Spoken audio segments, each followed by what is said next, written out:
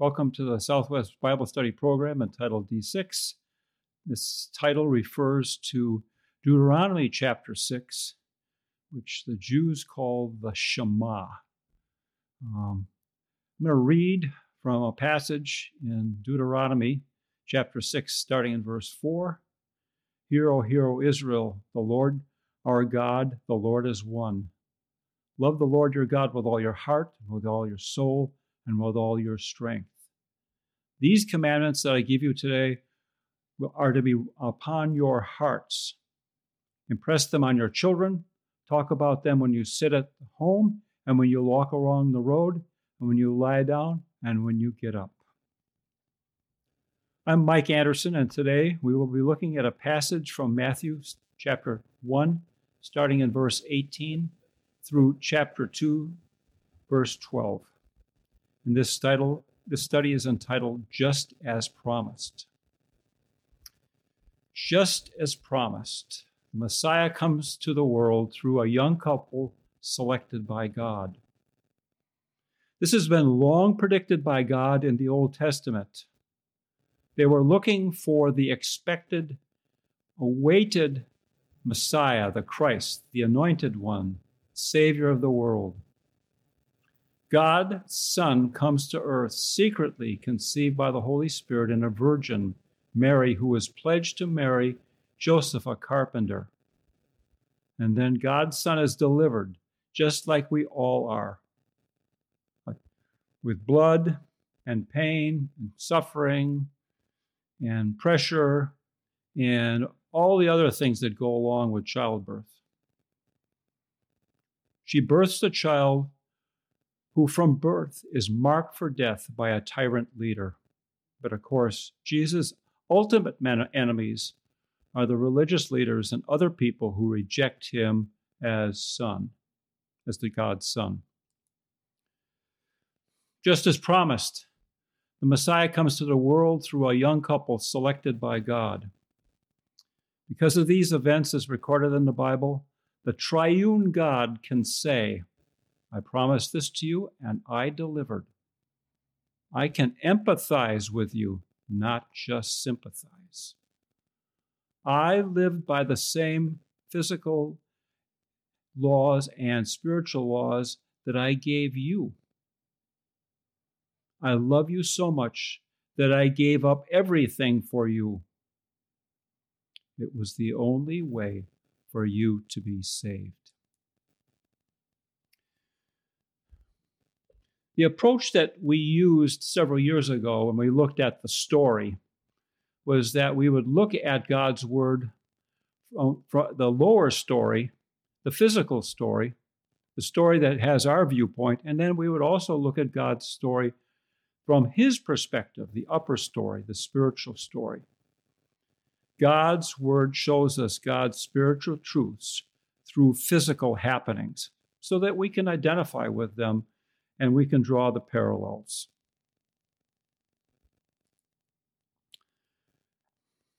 The takeaway for today, at least one of them, is that these events that we are studying about are more than historical events to be read about in our Bibles. They are part of our own history, part of the fabric of our own lives, and as such must be influencing factors in how we lead our lives.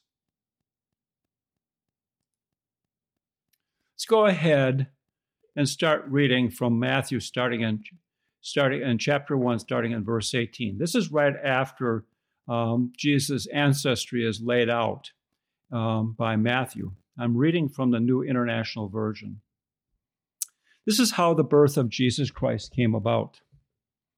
His mother Mary was pledged to be married to Joseph, but before they came together, she was found to be with child through the Holy Spirit. If you want any further details on this, just go to Luke, which really lays this out more completely. Okay? Verse 19. Because Joseph, her husband, was a righteous man and did not want to expose her to public disgrace, he had in mind to divorce her quietly. Joseph didn't know what was going on here. But But after he had considered this, an angel of the Lord appeared to him in a dream and said, Joseph, son of David, do not be afraid to take Mary home as your wife, because what is conceived in her is from the Holy Spirit. She will give birth to a son, and you are to give him the name Jesus, because he will save his people from their sins. All this took place to fulfill what the Lord had said through the prophet. The virgin will be with child and will give birth to a son, and they will call him Emmanuel, which means God with us. When Joseph woke up, he did what the angel of the Lord had commanded him and took Mary home as his wife. But he had no union with her until she gave birth to a son, and he gave him the name Jesus. It's amazing how God's word, so efficient here in communicating the story, leaves to our own imaginations some of the difficult events. How did Mary explain this to her family? How did Joseph explain this to his friends? Mary could have been stoned according to the law. And as it happens, they were called away to register in Bethlehem. Maybe obviously part of it was to fulfill the prophecy that Jesus would be born in Bethlehem. But part of it, Jesus may have known they needed to get out of Dodge because things were going to be tough for them. Verse 2, starting in chapter 2, verse 1. After Jesus was born in Bethlehem in Judea during the time of King Herod, that's Herod the Great. By the way, I'll stop here for a second.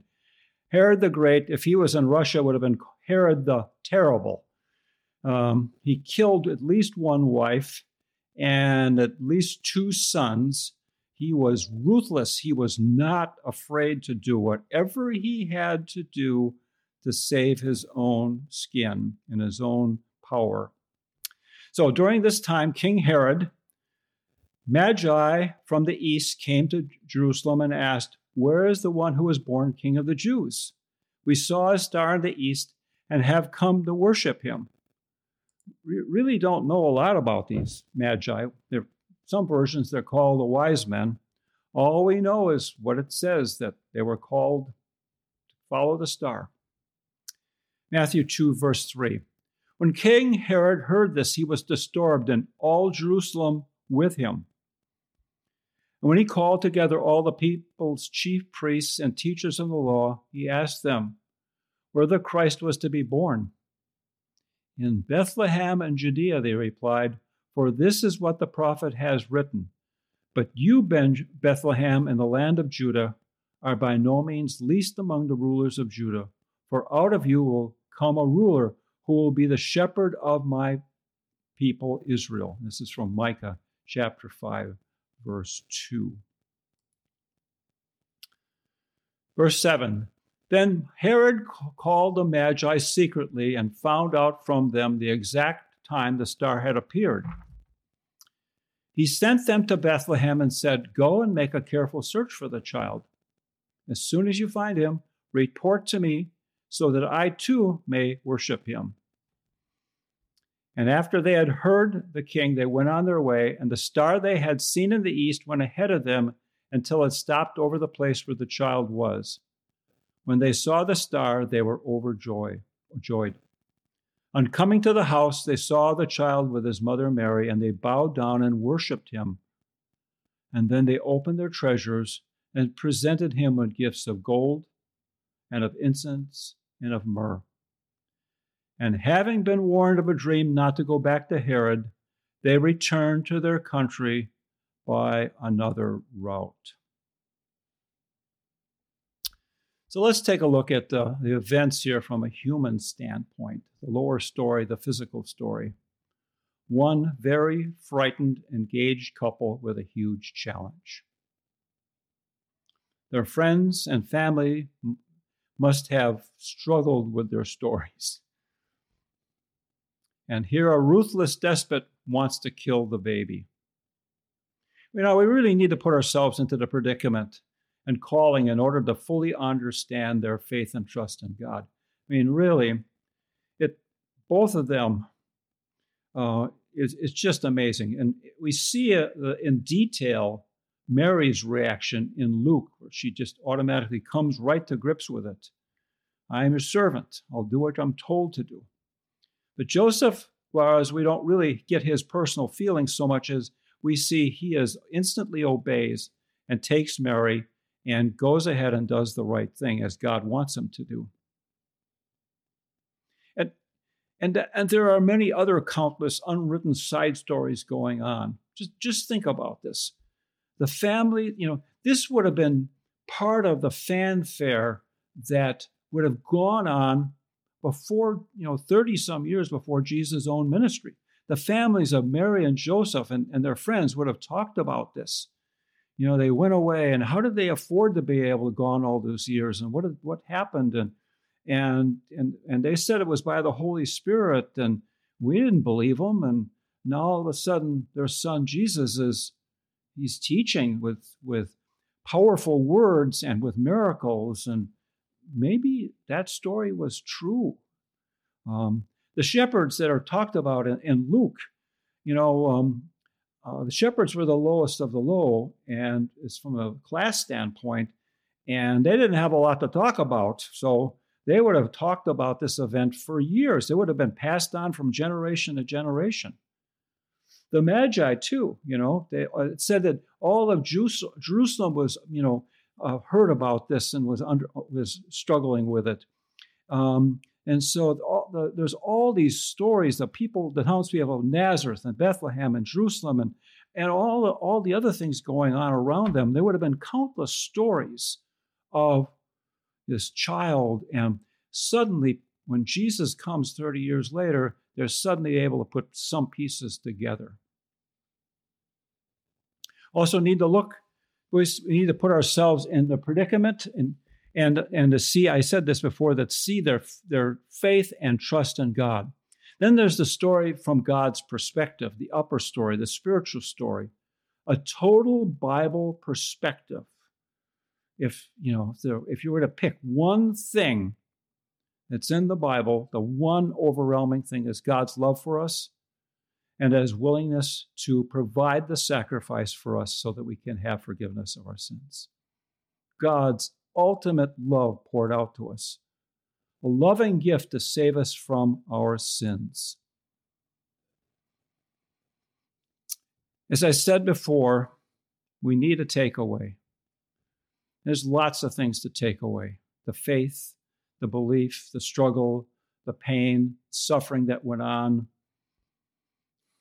But these events that we're studying about are more than just simply books to be, historical facts to be read from the Bible, our book. They are part of our own history, part of the fabric of our own lives, our own beliefs, and as such must be the influencing factors in how we lead our lives. Thank you for listening to this program and opening your heart to God's Word. Next week, we'll be in Matthew chapter 3, starting at verse 13 through Matthew chapter 4, verse 11. And we'll see Jesus' baptism and God's pronouncement that Jesus is his Son, whom he is well pleased.